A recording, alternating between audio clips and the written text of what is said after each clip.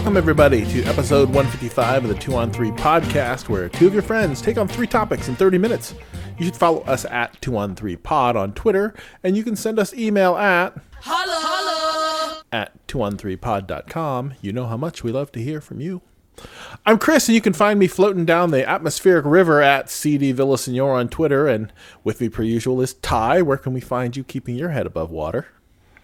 I'm doing my best at SEATJK. What's the atmospheric river? Yeah, that's what they call the.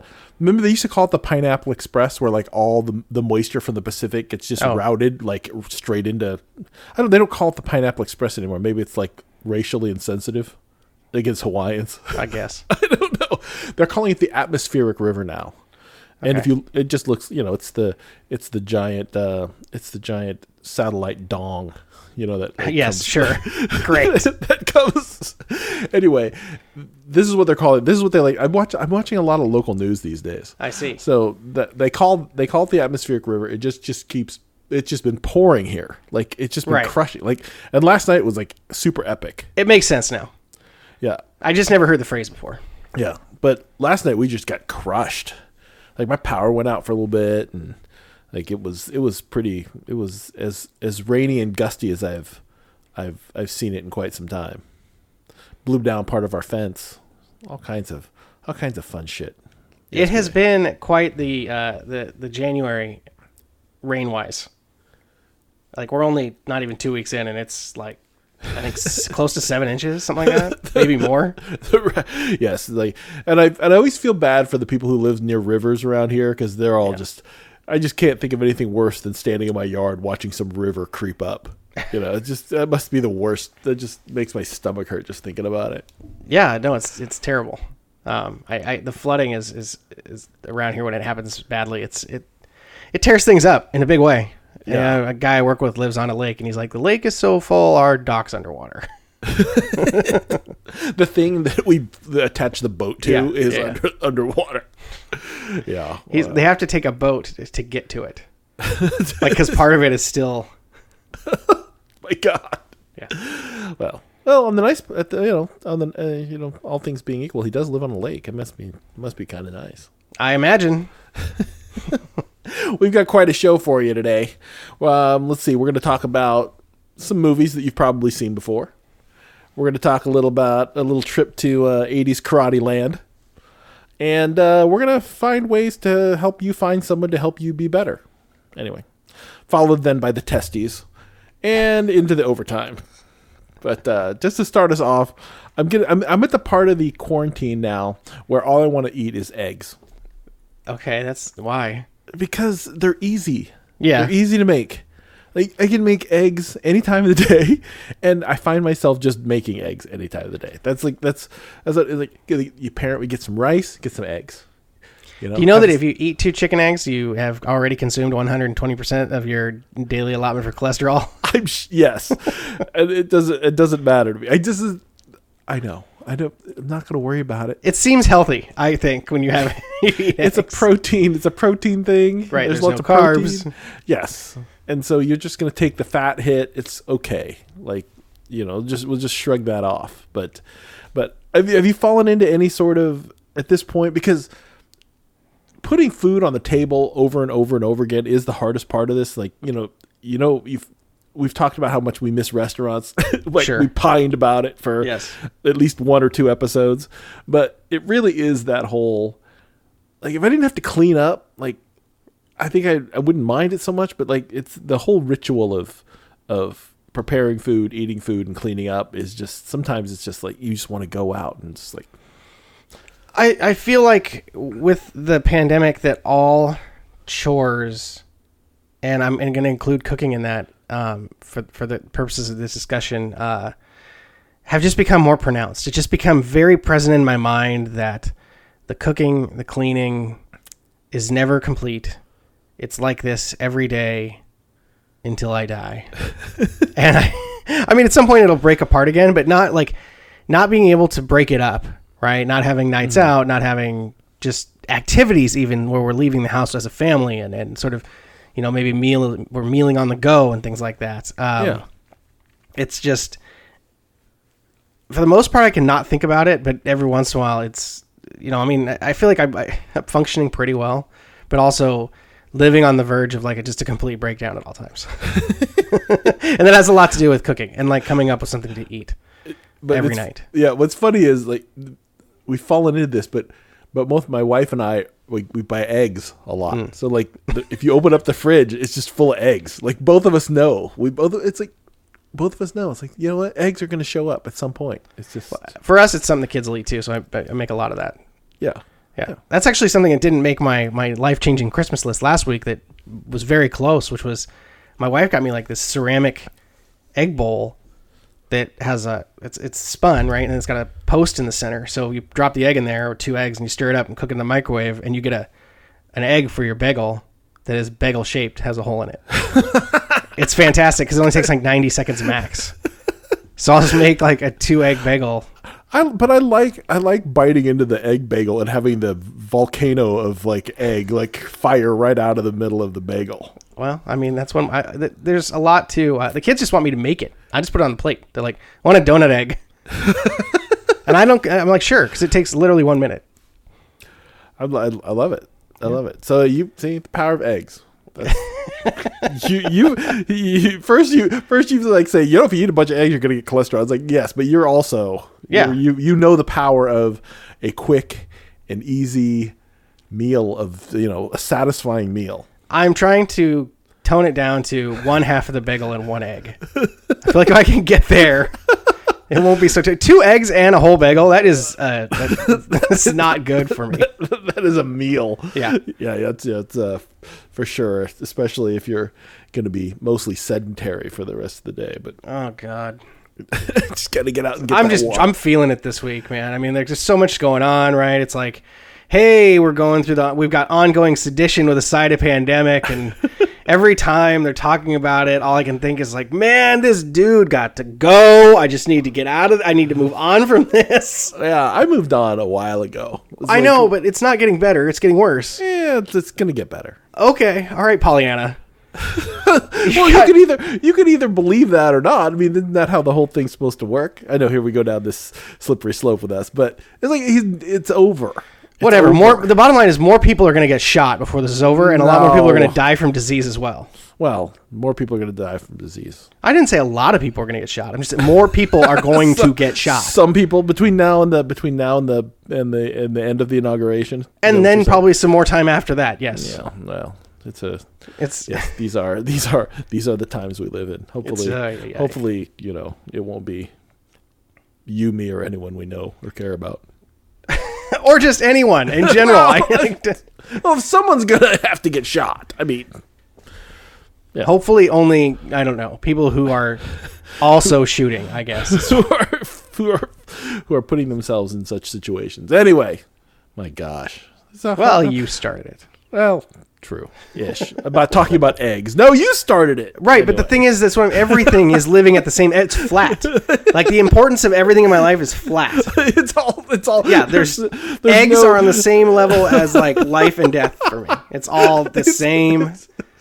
Because I can't like you said, I can't get emotionally invested. It's too much, right? So you say that you've moved on. I say that I have managed to most of the time sort of disconnect like the emotional center of my brain from what I'm like the information that I'm consuming in order to just remain sane. Right. And so, there's nothing more sane than cooking an egg for breakfast. So everything's flat. All right. And then everyone, with spikes of like just fuck this. That time is a flat circle. Yeah, exactly. All right. Segment number 1. So our friends at 374 530 1738 at 538 the arbiters of all data these days, they've brought us the most rewatchable films. If you like your data smeared with smarm, visit 538.com.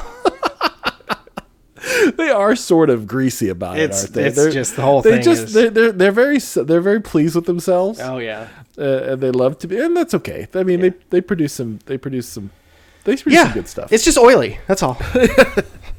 Sure. So they produced the list of the most rewatchable movies of all time, based on people writing in. Apparently, 4,362 entries from 1,169 respondents. all right. So it's a relative. That's a thin slice, but I guess these are internet people, so you got to figure they've seen some movies. It's as statistically significant as any political poll you're going to find. For sure. Our friends at the FACPod, I get that wrong all the time. It's not hard. I don't understand. FACPA. Yeah. I always say FACA pod. Okay. But I leave out the Mother Facapod. the mother FACPod. FACPA Yeah. pod. All right. From a certain point of view, what about them? Yeah. Well, they're happy to know that Star Wars ended up as the number one movie on this list. That seems aggressively unsurprising. That was actually my first take on reading this article in general, was that, well, I think it's interesting, and I think we'll get into why it's interesting, but also the first blush is like, people like movies that are popular. Well, there we go. People like to rewatch movies that are popular. Yes. Now, do you have a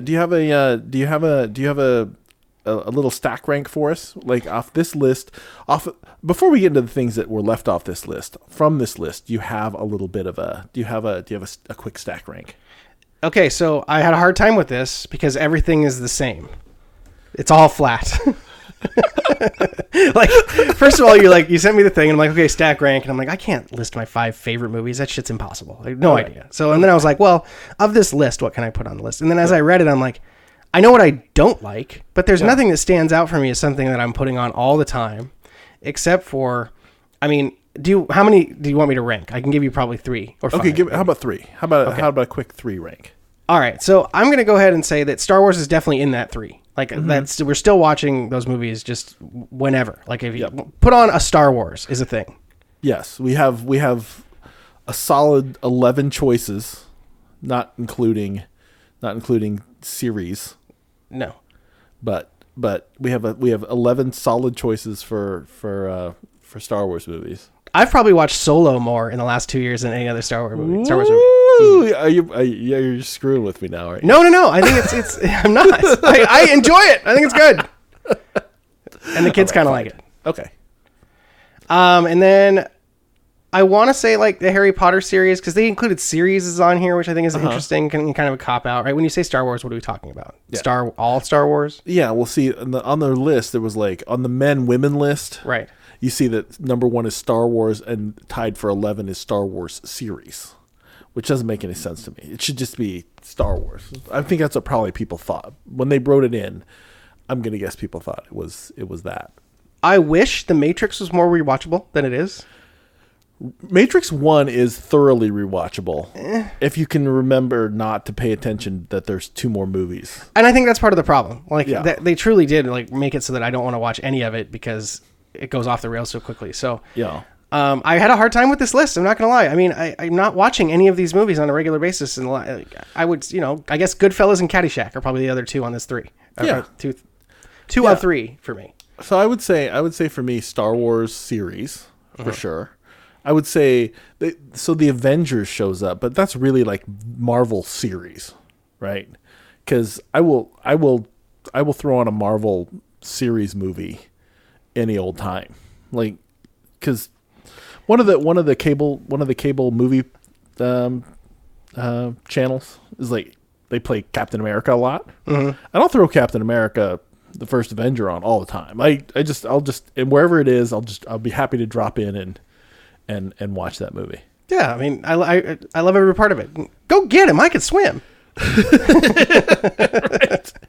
right. So I mean, and I like Princess Bride in this list too, because it is thoroughly rewatchable. Although at this point, like I haven't probably sought it out in a while. Yeah, exactly. And then that's what my problem was with this list. Is that I think this is off the top of your head, you're going to say these kinds of movies, but my list is just different. Yeah. Like for me, what I'm going to put on when I'm alone late at night, not porn.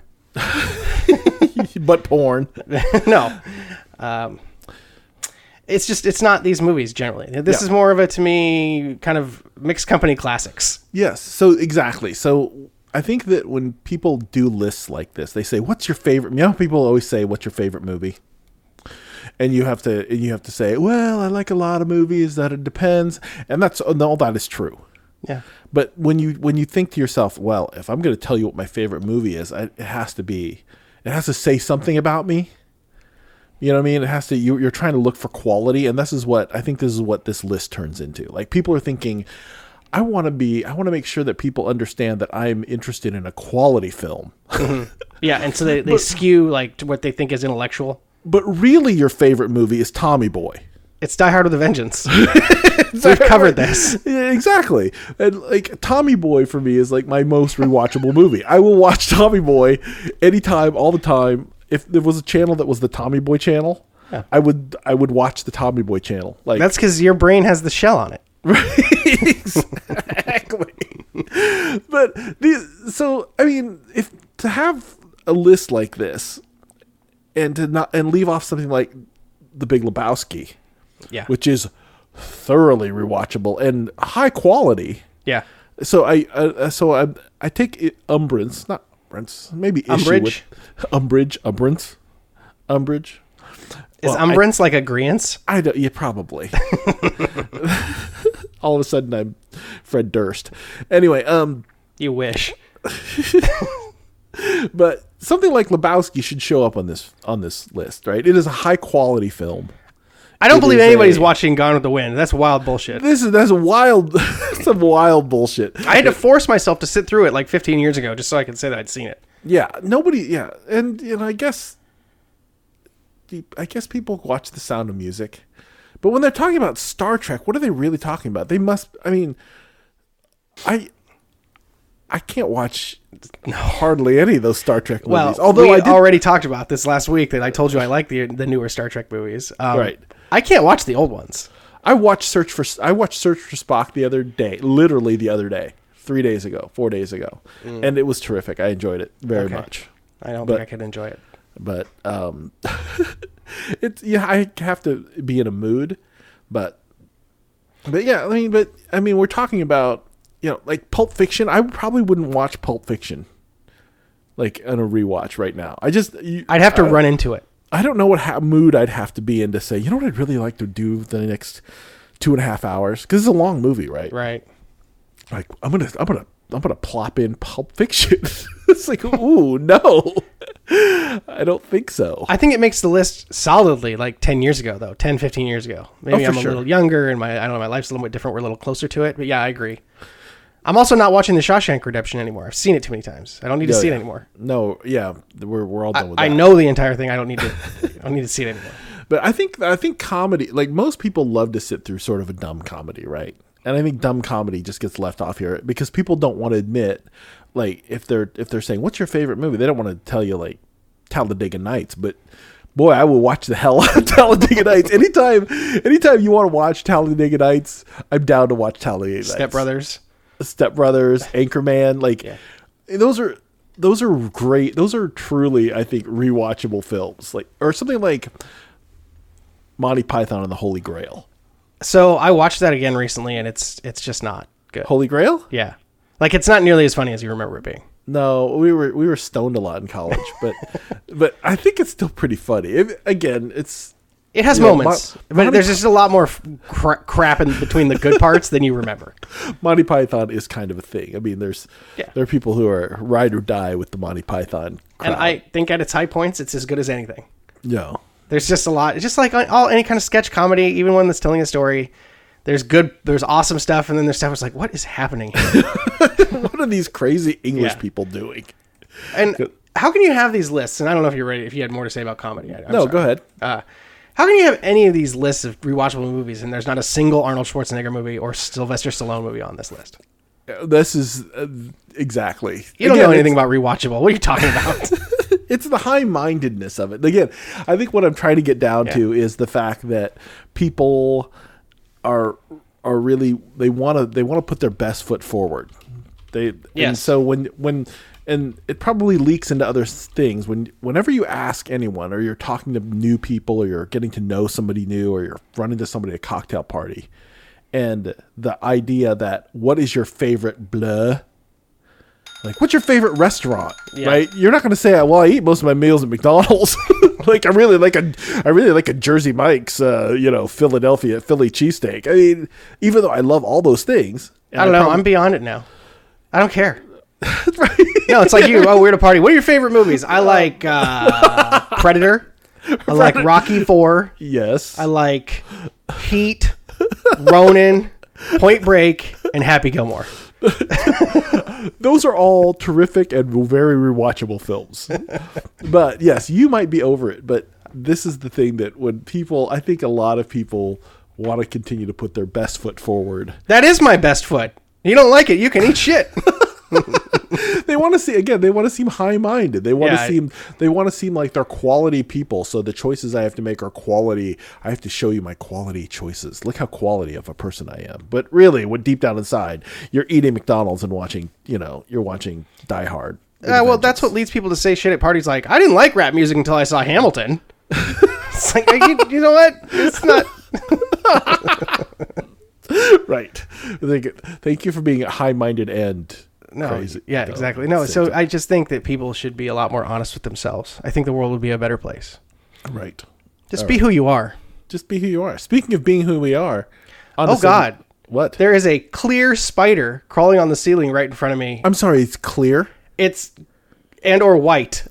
Oh, my God. I can't. Oh, God. Do you have to It's take not care that of this? big. Oh, spider update. Spider news. It's moving quickly now. I think it sees it. I see it. Talk about something else while I take care of this. All right. Well, we're going to move on to segment 2. Okay. All right. While Ty takes care of home insects, let me bring you into segment 2. Oh no! Oh my God! Where'd it go? Terrible things are happening at Ty's It house. escaped. It escaped. All right, go ahead. I'm not cutting any of this. Speaking of high-minded, I thought we'd talk about an excellent series and a very popular series, Cobra Kai. Now, again, people can make sort of like The Karate Kid is an excellently rewatchable movie. But Yes. nobody wants to admit they want to rewatch The Karate Kid, and yet Cobra Kai is like one of the most popular series on Netflix, and it's been terrific. We're through three seasons of it, and I thought we'd just chat about it a little bit because I think there's a lot of interesting. For me, there's a lot of interesting stuff going on, like just with this, not only with just like the story and whatnot, but just like what Hold it on. says. Just to be crystal clear, we're going to talk about season 3 and we're going to spoil it. So if you haven't seen it Yeah. and you don't want to hear about it, I mean, there's nothing groundbreaking here that we're going to ruin it for you, but Yeah. I just want to be clear about that for anybody who... There's some spoilers. Yeah, there's definitely some spoilers coming down. I like to respect people's watching schedules. Not everybody's on the same wavelength. Right. Okay. Go ahead.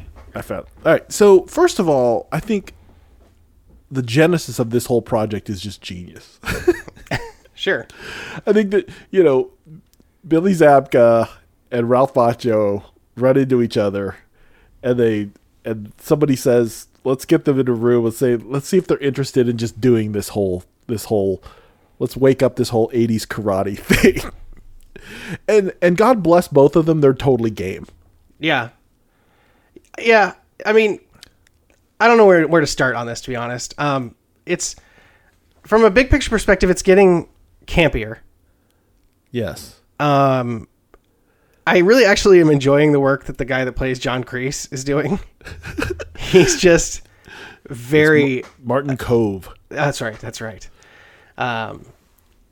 He's really like he's leaning back into the character wholesale now. He's full on exactly who he was. If anybody's having the most fun, it might be him. Yes. But the thing about it is, he's so mustache twirly. Like, yes. But it works. Like, everybody else sort of seems like they're nuanced, except not John Kreese. John Kreese he is who he... in season 3, they try to give him a little backstory. They're trying to give you a little bit, here's why he is who he is. I could have done without that. Like, I think it's okay if he's just like this insane guy who sniffs his own bullshit 24/7. I think it's You don't like the humanization of Kreese as not really. I could have done. I mean, I can go with or without. the humanization of John Kreese. I mean, I just like the fact that he's insane. He's like this insane person. So we want to start with things we like, or did you have a bigger theme that you wanted to examine here as we talk about Cobra Kai? Sure. Let me just talk about like I have so many ideas that so many ways I can take this, and I just don't know which one you want me to pick. All right. So first of all, let's talk about everyone's failure as a father in this particular. Like, it is. You know how in Disney nobody has a mom. Like none of the Disney princesses have moms. Right. Right. Here it's like everyone's dad is like either absent or terrible. So Johnny, no dad. Awful stepdad, played by Ed Asner, who I was shocked that Ed Asner was still alive, to be honest with you. Right. Every scene between them is just Ed Asner going, "Hey, you piece of shit!" Like that's the whole thing. And Johnny going, "I'm gonna kick your ass, old man." But I can't because I need some money from you. Right. So and then Daniel Russo's dad, absent. Right. Yes. Everybody, and then of course they have to now be dads. Right. Which of course they're failing miserably. Which sort of just got me thinking about, you should try to be a better father to your children. As I watched, I was like, I probably shouldn't try to. I probably should try to avoid making some of these mistakes. Yeah, I mean, I'm unfortunately, I think going back to my theme about being over it. Because I'm sort of the same person all the time, because I've just decided I can't spend any energy on context switching for my life. My kids get the same version of me that you get, so it's not really different. I'm just, I hug them and stuff. Right. Well, you don't hug me. No, I would. You should hug me. Not during a deadly pandemic. But yeah, I mean the way the show has an issue with, especially Daniel, who was like, things were fine. Right. And then he just let himself get sucked into this. Yeah. And now it came through his daughter, obviously, because she started dating the guy, the foundling that Johnny takes in. He's not an orphan. He has a mother anyway, but yeah. I'm sorry, I just have to get this off my chest. I'm really enjoying the show, except this last season, the fighting was like egregiously bad. Well, it turns into like gay. It's gone into karate gang warfare. So now they're these giant fight sets. Like right. Before, I mean, Karate Kid was, I mean, it always seemed kind of small. It was either like a bunch of bullies beating up on Daniel, right, and then that was fine.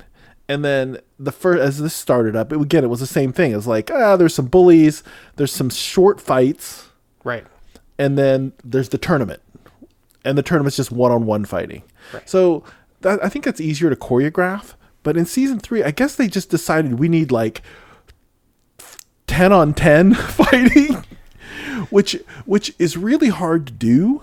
Yeah, like, even at the most professional level. The scene with Johnny and Daniel at the chop shop, I was like, this can't be over fast enough. the Batman and Robin. Well, Zabka can still move around, but Machio looks like he's about to break a hip. Like he looks frail. And it almost looks like they did it in slow motion and then sped it up for him. There's no like power at all behind the punches and the moves. And then they high-low that guy at the end, and I was like, come on. And I don't want to be saying "come on." That's not good. So the fighting in season 3 has gone way over the top. I mean, again, they're trying to push the envelope, but I think that it sort of gets away from what the Karate Kid's supposed to be about. Yeah, you know what I mean. So that's why the first season of Cobra Kai was so great, because it was much more. And I even think the second season, when it got a little more group fighting, like that school fight at the end of the second season, isn't bad. No. But it's just I can't get over the fact that these kids can't move around. Like, have you ever been in a sort of a large-ish fight? It's not sort of like where people were tussling. Yeah, like more than 3 or 4 people on each side tussling. Yes. Like, you can't get out of there fast enough. Like, the last thing you want to do is, like, stick it out of there. You're just like, I'm going to shove someone to the ground, and I'm just going to move off. Yeah. I'm going to move away. I'm just going to... I'm not a trained fighter, so I don't really know what to... I couldn't karate anybody. But But yeah. Anyway, but so yes, hopefully they find some, because I gotta imagine season 4 is gonna be it. I don't know. I haven't read anything, but I think it's pretty much. I think I'm ready for Cobra Kai to be done after one more season. Yeah, I think like this. I enjoyed this last season, but there was just too many times where I was like, "What's happening?" They spent a ton of nostalgia bullets here in season 3 as well. Well, and then I want to root for Johnny, but then you make me have to like get excited about Eagle Fang karate. Well, that's the beauty of Johnny. Is Johnny's an idiot? Like he's still like an 8-year-old. Yes, yeah. He likes to wear a headband and a leather jacket. I mean, like that's the funniest. That's the best part about Johnny Lawrence. That's the entire charm of his current character is the fact that he's still like I like loud rock music and fast cars and and I don't want to. I kind of need to be grown up, but I really don't want to be grown up. I think that's what we like about him, right? Yeah, I mean his internal struggle is part of the compelling show. But as we've moved toward more camp, those parts of it have kind of fallen by the wayside in favor of more cartoonish type behavior.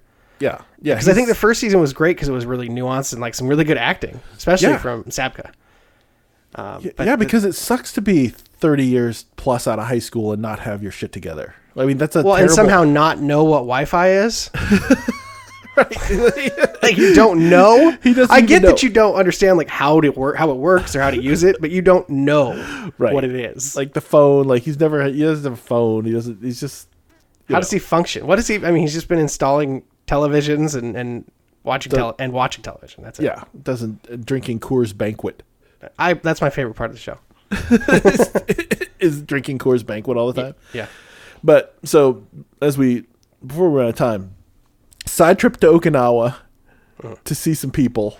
That was a good part. I like that part. I like that part, and I didn't realize that Chosen, the actor who played, is like a restaurant owner here in Seattle. They had some newspaper articles. Not that I didn't know that. You're telling me that I'm learning this for the first time. Yeah, he owns a restaurant I believe in the Maple Leaf area. So him and his family. So yeah, he said it was fun to do that, and it was fun to see. I always think of Dr. Yutani from the Weyland Yutani. So she seems like a cute dance teacher from Okinawa, but she is really the one of the people who crushes our future. And in pursuit of the ultimate alien biological weapon, right? And of course, we can't end this thing without talking about Elizabeth Shue, like who shows up for one episode and it's just she manages to tap. Maybe it's just who she is, but she just manages to tap all the greatest Liz Shue aspects of herself. Yeah, like. She does the smile and the sort of the shift weight from one to the other, and she does the little head bob and the little squint. Like she gets to be incredulous. Yeah, she does. She's very charming. She gives this. You realize that I've been harboring this crush since 1984. And you realize it's well and alive. Like I'm just sitting here. I was watching it. I was going, my God, this woman. Seriously. I mean, it's coming up on 40 years. Yeah? Yeah, it's closer to a 40-year crush than it is a 30-year crush at this point. Yeah, the 80s were 40 years ago. Yeah. Yeah. I know. I know. That being said, I mean, she's worth the price of admission. She's worth the price of admission alone. So she made the most of her episode, and God bless her for giving us the Liz Shue appearance of all time. It was great. I enjoyed it too. All right, segment 3. So as the Cobra Kai guys try to coach their young people, who apparently they can punch in this day and age. You can punch a kid? Can a teacher punch a kid in this day and age, even in a martial arts setting, and not get arrested? What state and what are the races of the people involved? Anyway, moving on. You asked the question. I did. Did you know that Elizabeth Shue's 57? Yes. I'm just saying. I know. She's nearly 60. It's like a dream. Anywho, I thought to myself, what makes a good coach? And yes. And, you know, you and I have spent many years in sports and around, you know, in our careers and all these other things.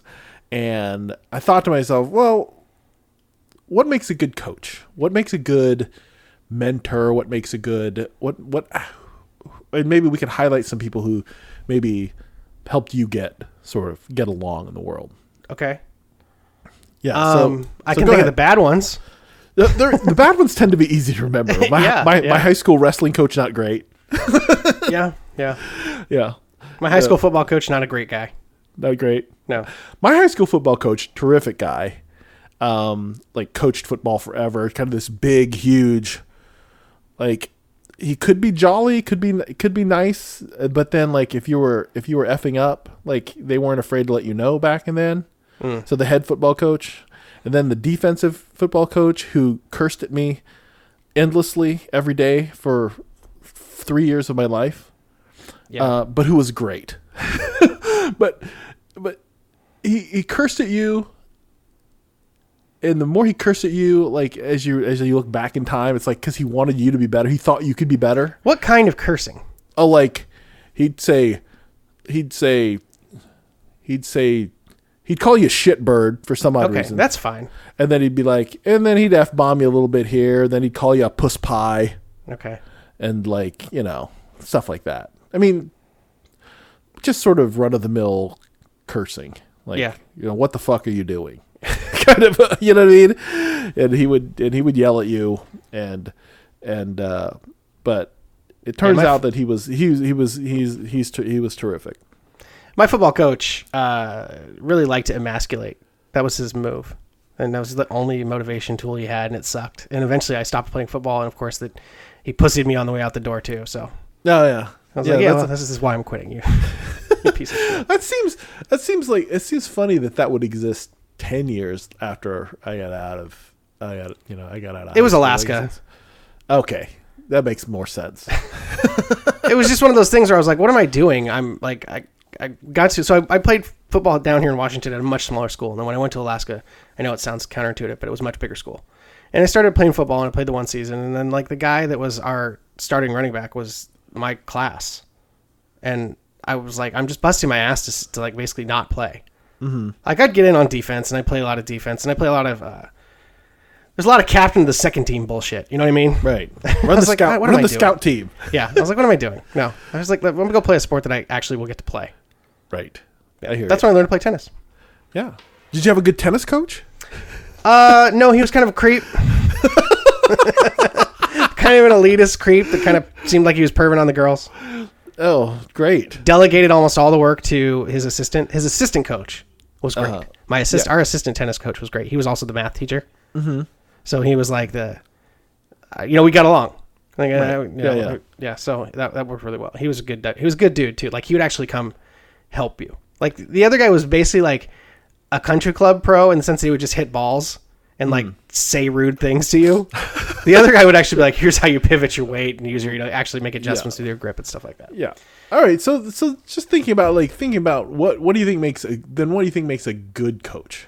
Well, I think it depends on what you're talking about, right? So if you're talking about one-on-one coaching or even like youth coaching or just anywhere where you're actually trying to teach, that's different than like, you know, what like Pete Carroll is doing at the Seahawks, right? Or what Nick Saban is doing at Alabama, right? There's some teaching, but not to the level that maybe we want to describe. So I think that a great coach for on a small scale is really good at turning complex athletic movements into small things that you can easily piece together. Mm-hmm. By teaching techniques and just little things to remember, things to look out for, and things that you see immediate results from. Right. And then they build that trust with you. And then, so if they want you to do something that's outside your comfort zone, you believe that it's worth doing because they've already shown you results. There's some trust there, right? Mm-hmm. Right. You trust their authority in terms of at least what they're trying to teach you. Yeah. And a lot of times with sports, hand-eye coordination sports, any sport that requires like technique of any kind, you may see, you may backslide, right? There's inflection points where you're like, okay, great, you've got this down. Now we're going to change this, and you're going to get worse for a little bit, but you're going to get better once you master this new move that I've taught you. Yeah, yeah. I think that along those lines, I think it's important that if coaches, the best coaches, I think, have a lot of ways to explain the same thing. Mm-hmm. So they don't just say, okay, here's how you do it, ABC. Right. It's like I don't really understand what you're saying to me, and then they just say it like louder, like A, B, and C, right? Yeah. Like they find a way to connect with you and say, oh, if ABC doesn't connect with you, maybe EFG connects with you more. But let's think about it from an EFG perspective, right? They have many perspectives to bring to a single situation to try to help you. The person they're trying to help, understand the concept or improve or figure something out. Yeah. I mean, I've lived it because my father is a terrible coach. You're talking about dads and at Cobra Kai and everything. And like my dad was a great golfer when he was like in his 30s and 40s. And I was picking up the game. He couldn't teach me. He just didn't have the vocabulary. He couldn't teach me how to do it. Because it was something he felt, right? Yes. It was like you put the club in his hand, he feels it, and then his body makes a move and he gets the result he wants. Yeah, but I mean, there's like fundamental things that you should be able to tell someone, like your hips need to get to the ball before your hands. Like I never once did he say this to me.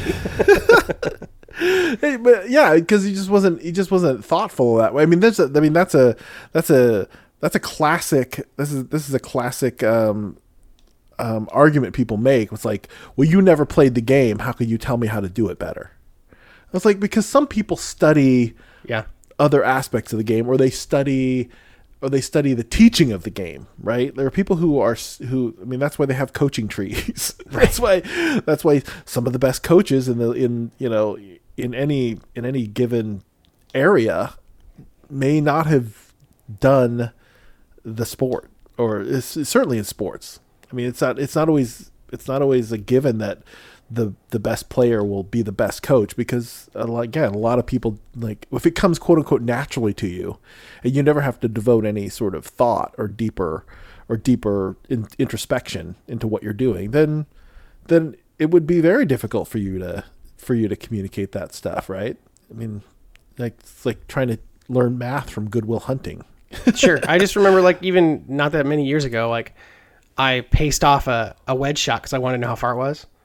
And my dad's like, well, can't you just hit that with feel? And I'm like, yes, but it helps me to know that, like, I'm going to be in this percentage range of how far I'm taking the club back first. Mm-hmm. And then I can do it. Like, I need to limit the range. So maybe I just have a larger intellectual capacity, and that's why it was difficult for me. I needed more information narrowed down. Yeah, you needed to come to it from your own way. Right. But a good coach would have helped you come to it your own way, right? Yeah. They would have guided you. It's like when, at some point the students in your home are gonna like have to deal with like multiplication, and you know how multiplication we're there. Yeah, but you know how it's just sort of automatic, right? Like you just know it. Right, and I've imparted that. I'm like, you know what? The reality is you're just gonna have to memorize this. Right up to 12 to 12, right? Yeah, it's like 1 to 12, the full multiplication table. Yeah. You just got to know it. Yeah. And the more you do it, the more you'll know it. But you do have to devote some time to it, for sure. And see, I take the time to break down. You talked about the multiple methods, right? I try to open up new pathways in the brains there, where I'm like, no, just memorize it. Like, I'll give you tools, right? So if it's 42 divided by 6, and you figure out that it's 7. Sorry. I had 3 in my head because what I'm going to get to is 3. Right? So I'm like, and then the next problem was like 21 divided by 3, which was also 7. And I was like, well, see how those. And so I took that moment to say, do you see the relationship between these two problems? They're both 7? Yes. I'm like, but look, you have 3 is half of 6, 21 is half of 42. I was like, you can do this all the time with all multiplication and division. If you see how the numbers can relate to each other, you don't even actually have to do the math. You'll just see it. And she started to understand that and got kind of excited. So that was cool. Yeah, that's a very common core thing to say to a child, right? That's a new math kind of a thing. Whereas the old math people would just say, just memorize it. Here's a 12 by 12 square. Write them all down. Write them in. I just care a lot more that she understands it than gets the answers right. I'd rather have her. I'm a process over results person. That's just the reality. Yeah. Is that and then going back to the coaching thing, I think that's a debate we're having here in town with our head coaching in the NFL, because when you get to professional sports or any kind of high level sports, strategy starts to matter pretty much more than anything else, right? So that's where the difference is between the teams on sort of an any given Sunday type deal. Yeah, but results in that case, results ultimately, if you no, but you can't let the results define the process, though. Like, because you can't be like, oh, we win when we run 30 times. That's just fucking stupid. No, of course, that's a bullshit statistic. Right, but Pete Carroll still says these things. So because he's an old person. Well, fine, that's not working. All right. So my point is that adaptation. I think there's a difference between coaches. It seems in the professional ranks. I'm shocked that we still have coaches that this is my coaching philosophy. Right? Like, and especially when it comes to strategy. Now, it's one thing if you say, this is my coaching philosophy on gaining buy-in, instilling confidence, the kinds of things that you also have to be able to do to be successful. But when it comes to strategy and in-game management, you shouldn't have a philosophy. The philosophy should be adapt to whatever the hell's happening. Right. And so the greatest coaches get the most out of their players no matter what, because they adjust the system. I mean, you look at Nick Saban, who I mentioned. They went from a defense first, you're not going to score more than 15, we're only going to score 30 for the last 10 years, to over the last 5 years now, scoring nearly 60 or 40 to 60 points a game, right? And opening it up and playing the game in the way that allows him to get the best advantage, like not insisting on this is the only way. Right. That's and from a Nick Saban perspective, it's like Nick is like really interested in his players, and he's not hard on his players. He's hard on his coaches, like his staff. He's like, he crushes his staff. Yeah. Your job is to get the most out of these guys, figure out what they're good at and do it. And let's do it. Yeah. Right. And that's what makes him successful over the long term. But with math, process is important, but right answer is also important with math. So of course, yes. but you'll get there is my point with math. Yes. Right. I'd rather you understand it. But not everybody, I will argue that math and a good algorithm will take you a long way in math. Sure. Not so much on the football field. All right. You know what time this is. Do they? Are you stupid or something? Are you crazy? Or just plain stupid? Are you stupid or something? Stupid is, stupid does, sir. The stupidest thing ever said. Oh. All right. What did I don't know. We're still so on this segment. The source material is not coming through for me here. I hear you. All right, so the first one we have here is a Japanese menu that says skewers 120 yen, and the skewer varieties are shrimp, pork, cheese, yam, octopus, and Vienna, capital of Austria. This is translation challenges, I guess. Are you using Vienna sausages? I guess so. That Vienna sausages are gold, man. Vienna sausage skewer. I think I'm down. I think, over open flame, it'd be good. Yeah, hibachi. Okay, so this is a quote from a book called "The Social War of the Year 1900." Miss Armington now had a flash of horror fly across her mind, thinking, "Oh, gracious heaven, should I be detected? Monstrous should this servant know the real aunt and go to Victor Juno or Dr. Toy Pancy and announce the fact that a lady is in the parlor who says she is Victor Juno's aunt, but that she is not the aunt that he knows, when Victor might probably be strong enough to state that he only has one aunt or something to that effect." What? Yeah. So the thrust of what I just read you is that this woman is stressed out because she's posing as someone's aunt, even though that person is there and could easily say, I don't have multiple aunts and I don't know you, so therefore you can't be who you say you are. But you understand that I had to read that probably 4 times before I understood. So I had to look this up. This book apparently was published in 1872. It's widely regarded as one of the worst novels ever written. Really? So I can see why it comes out. Yeah, it was worse than Twilight. So this was written by Simon Moeller Landis, one of these people who called himself doctor and had no medical degree. Were they a PhD? No. I'm kidding. I know. He credits himself as medical doctor and doctor of dentistry in multiple places and has no record of achieving those. Maybe a bit of a Sweeney Todd type doctor. Can you imagine back in the day, you could just walk into like some town with a bag, a satchel, and say, "I'm a doctor. Yeah. I got my doctorate training in Charlottesville." Yeah. And then like people be like, "Okay, doc." It's like, all right, I guess I'm the doctor now. That's a plot of many, many movies before the internet existed, that you show up and say you are someone, and then they ask you, like, then of course the situation arises where you must prove it. Yeah. And you fail miserably. All right, next. This comes from a show called Tipping Point from the host Ben Shepard. The idea of Veganuary encourages people to eat a vegan diet in which month? The contestant responds, October. How about never? It's not that bad. No. I like meat products. I like animal products. Sure. I like will tell you butter. this. Once they can actually... Well, I've moved on from real butter, and there's no issue. That's right. I cook with almond butter, and it works just fine. But I will say that if we ever get to a point where you can actually make a plant-based cheese, then we'll be there. Then you can have a fully plant-based. A plant-based cheese that actually like It's funky right now, no matter what. yeah, it doesn't melt right. It doesn't melt right. It smells weird. What do they make it out of? I don't know. Plant something? People. Soylent Green. Yeah. Defense attorney questioning his own client in court. And how do you account for the drugs found in your car? They planted those drugs on me. I threw mine out the window.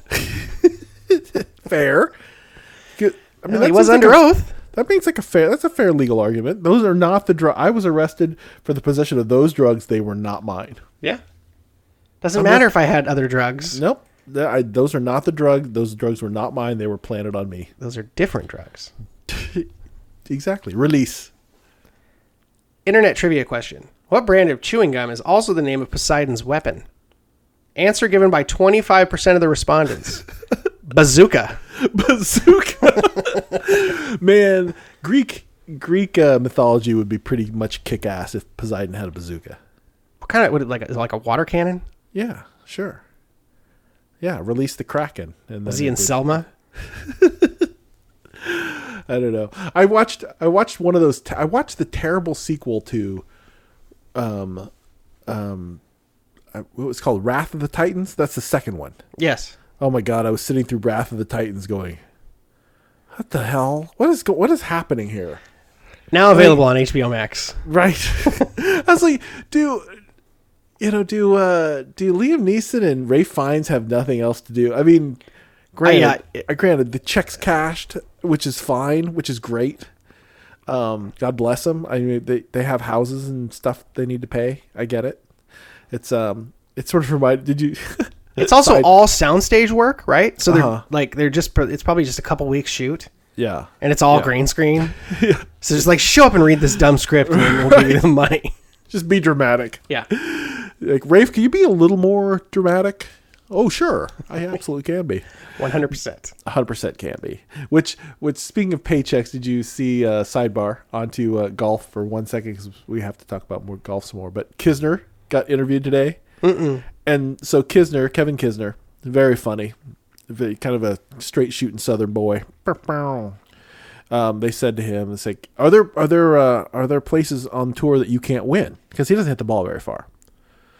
And he says, "Yeah." It's like, "I can't win it." He says, "I can't win it. Bethpage Black. I can't win at Torrey South," and he named a couple other things. And they said, "Well, why do you go?" And he says, "They give you quite a bit of money for finishing 20th." It's like, yeah. It's a good living. If you finish 20th every week on the PGA Tour, you're gonna be fine. You're gonna have a big house, and It sounds good. And you'll do great. Yeah, I would love to go be an anonymous professional golfer who made enough money to be comfortable. Yeah, but I think the same thing about when big stars do terrible movies like that. It's like, you know what? They've got bills. They got people. They got kids to put through college and shit. So I get it. I play one of those mobile golfing games on my phone sometimes. Golf Clash? I've moved on from Golf Clash to Ultimate Golf. Ooh, okay. It's better. All right. You say so.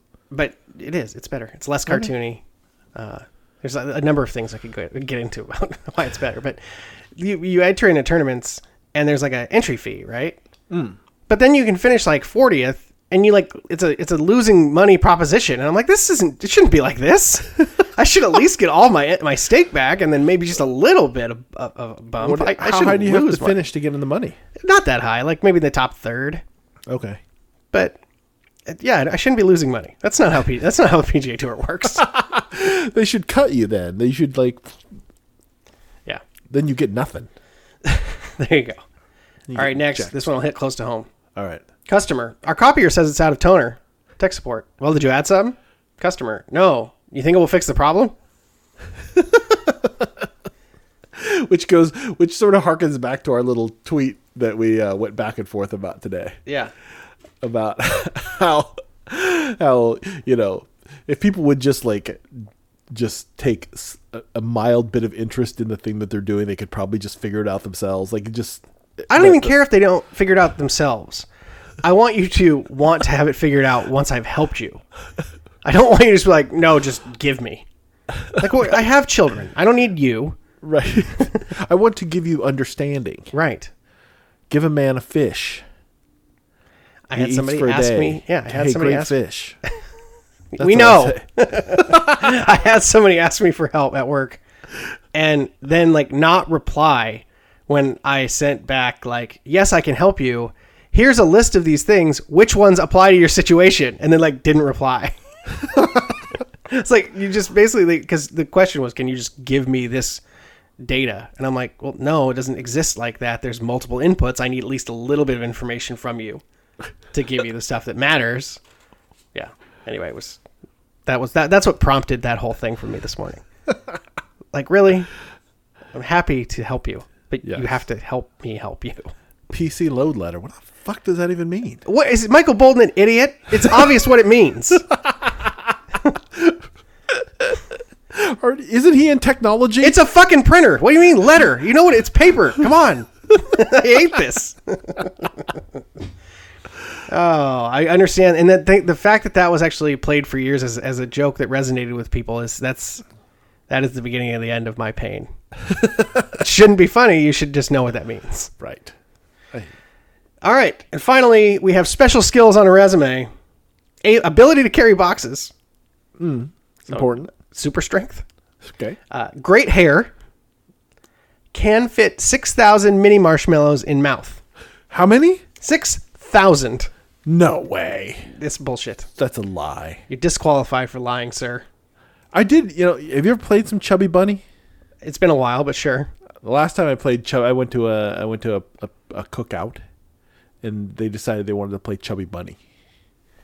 Of course, I dominated the Chubby Bunny. And then so as we were getting on the Chubby Bunny, getting along, I mean, I was well past a dozen, probably on my way to 20 at this point. And then it was okay, people are out. And then it's okay, it's just Chris and this, and it was a little girl left. I'm there's no way that this 10-year-old girl has more marshmallows in her mouth than I do. There's shenanigans. No, children have high elasticity. Oh, please.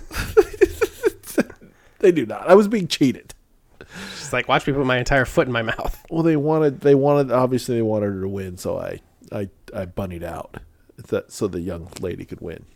Because I was so incensed by the fact that this charade was being perpetrated. I can see how it'd seem very unfair. Maybe you should storm the Capitol. Right. I should say, spit out all the marshmallows in your mouth into a bowl, and we'll count who's got the right amount of marshmallows. Fair enough. I can easily prove this.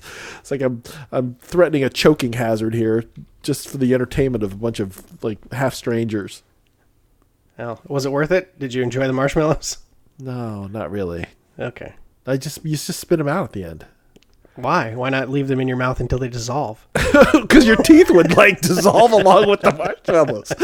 All that would be left would be like this dental post and like the tooth that I have. That's what the real attached to it. chubby bunny should be. You should have to keep them in there. Yeah, You should have to consume them without taking any out. Oh God! Again, choking hazard. Like get the Heimlich remover all queued up. Intubate in advance through your nose. Yes, that would definitely win you the Chubby Bunny Award. All right, overtime. Overtime. I don't even know what I had on for overtime today. Something about vaccinating people. Right.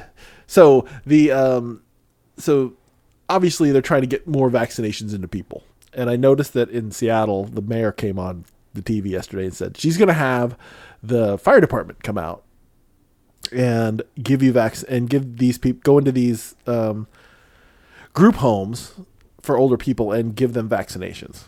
Like, who else can we queue up for? Veterinarians. Veterinarians can give vaccinations. Are they allowed to give vaccinations to people? Because if they gave a bunch of vaccines to the local veterinary place, and they said, yeah, people could come in from the neighborhood, and would you let a veterinarian give you a vaccination? For sure. I mean, I let him take a bullet out of me. Would you allow an EMT to give you a vaccination? Buddy, it's a needle in the arm. Anyone can do it.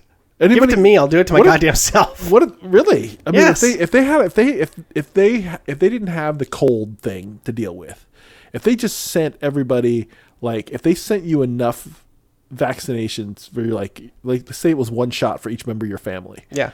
And they sent you a rack of 4. Yeah. To deliver to your family, would Yes. you do it? Yes. And then you do it to yourself. You'd give yourself the shot, or would you Sure. let your wife give you the shot? I'd rather do it to myself. You really? Yeah.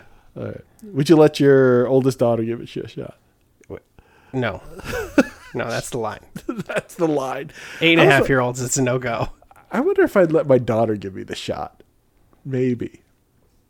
I think so. She's almost old enough to drive. She's responsible. She's responsible. Her before my wife. I don't know. I'd let my wife give me the shot. I didn't say I wouldn't let my... That's not the question that you asked. You'd let her, but you'd prefer you do it to yourself. But that's how I feel about everything. That's true. So if they had self-service, would you be down with vaccine self-service? I'm down with whatever. Yeah. I'm down with speed 24 hours a day. Let's go. I'm tired of this. The sooner we get this shit out there, the sooner you can have some semblance of normalcy.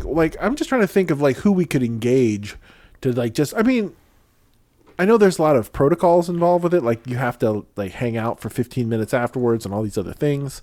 I get that.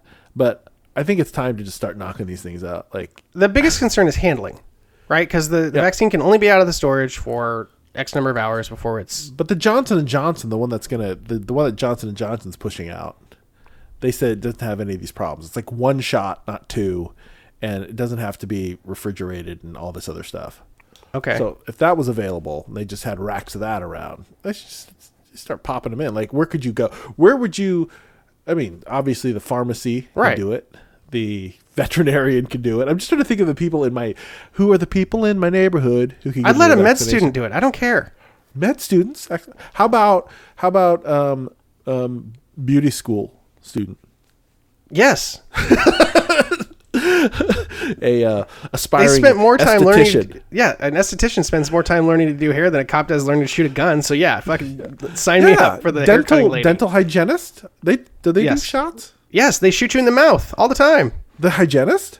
Does the dentist actually come in for that part? I can't remember.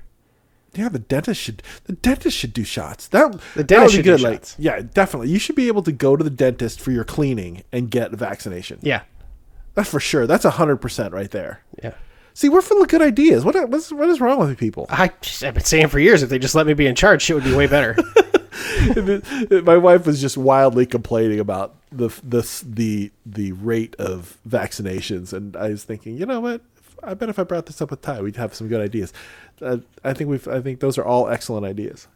Well, I mean, it's one of those things where when you spend 40 years dismantling the government's ability to do anything in a large scale, and then you point to its inability to do those things as proof that it can't do those things, I mean, that's how it works now.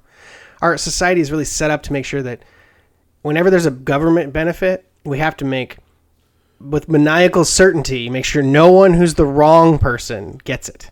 Right. And we're so focused on that, we often lose the forest for the trees and prevent the right people from also getting it. Yeah, they had. I read a story the other day where in New York City they pitched a bunch of vaccines because they came in to vaccinate the staff. Yeah, and all the staff got vaccinated. And there's some people who opted out. Whatever. If you're going to throw them away, just give them to anyone. Yeah, well, that's what I'm saying. That's what the doctor who was there on staff was like, okay, now you've got these 20 extras. Well, we've got people. Here's some other people who'd like to get vaccinated. Like, no, we can't give that to you. That's dumb. So they pitch it. They just pitch it. They pitch it in the garbage. We're so terrible. Is it like with the stimulus? Here's an idea. Just give everyone the money and then claw it back when people do their tax returns if they made too much to qualify. Right. Then you don't have to worry about means testing it. Just give it to everyone and then take it back if the people didn't deserve it. Yeah. And then when you file your taxes, you say, is box A1 larger than $75,000? Okay, you owe an extra $2,000. That's it. Check. That's all there, because we gave it to you, so please give it back. Right. And then it just then it floats out. But we have to make sure that there's no chance that someone who doesn't deserve. Oh, I just can't deal with it. People have jobs. People have jobs thinking this shit up, man. And then there's a whole bunch of people who have jobs like intentionally making it bad. All right. It's called the government. Is it? Mm-hmm. All right. Is that our show? That's it, man. All right. That's our show. Thanks to all of you for listening to the 2 on 3 podcast, where we hope you're staying safe, staying healthy, and staying out of trouble. Or if you're getting in trouble, at least with the good kind, not the bad kind. Certainly not the kind that, results in maiming or political unrest. And if you're too scared to vote, that means the terrorists won. Just to be clear about something, if you're too scared to vote the way you feel, you are being terrorized. That is the literal definition. I don't know why. I can't get over it. I'm telling you, man, everything is right at the top of my brain at all times right now. No. If you don't already, please subscribe and review via your favorite podcast provider, and don't be shy about sharing your thoughts and suggestions for the show. We'll be back next week with more pop culture, life strategies, and existentialism. And until then, peace.